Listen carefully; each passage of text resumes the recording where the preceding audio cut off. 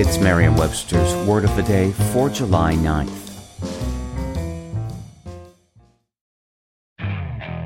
Okay, picture this. It's Friday afternoon when a thought hits you. I can spend another weekend doing the same old whatever, or I can hop into my all-new Hyundai Santa Fe and hit the road.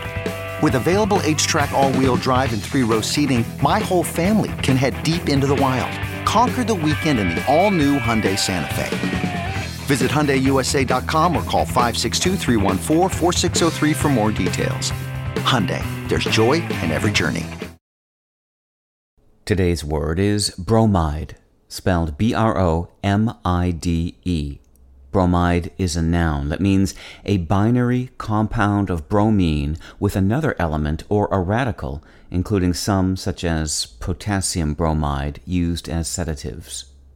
It can also mean a commonplace or tiresome person, a bore, or a commonplace or hackneyed statement or notion.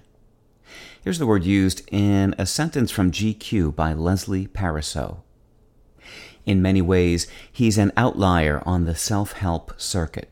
Thomas isn't selling shortcuts to success or feel-good bromides. He makes achievement sound grueling. His knack is for transforming those he meets, a CEO, an NBA All-Star, a guy manning the desk at a hotel, into the sort of person who loves digging deep and grinding hard. After bromine was discovered in the 1820s, chemists could not resist experimenting with the new element. It didn't take long before they found uses for its compounds, in particular potassium bromide.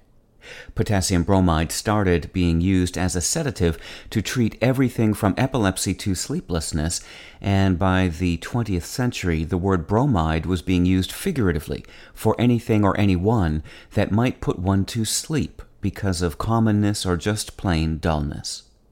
Today, bromides are no longer an ingredient in sedative preparations, but we can still feel the effects of figurative bromides as we encounter them in our daily routines. With your Word of the Day, I'm Peter Sokolowski. Visit Merriam-Webster.com today for definitions, wordplay, and trending word lookups.